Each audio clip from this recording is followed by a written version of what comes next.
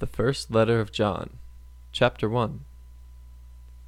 That which was from the beginning, which we have heard, which we have seen with our eyes, which we looked upon and have touched with our hands, concerning the word of life. The life was made manifest, and we have seen it, and testified to it, and proclaimed to you the eternal life, which was with the Father, and was made manifest to us. That which we have seen and heard we proclaim also to you, so that you too may have fellowship with us.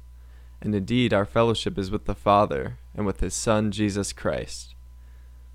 And we are writing these things so that our joy may be complete.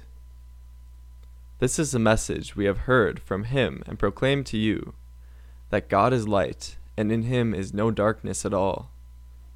If we say we have fellowship with him, while we walk in darkness, we lie and do not practice the truth. But if we walk in the light, as he is in the light, we have fellowship with one another, and the blood of Jesus his Son cleanses us from all sin. If we say we have no sin, we deceive ourselves, and the truth is not in us. If we confess our sins, he is faithful and just to forgive us our sins and to cleanse us from all unrighteousness. If we say we have not sinned, we make him a liar, and his word is not in us.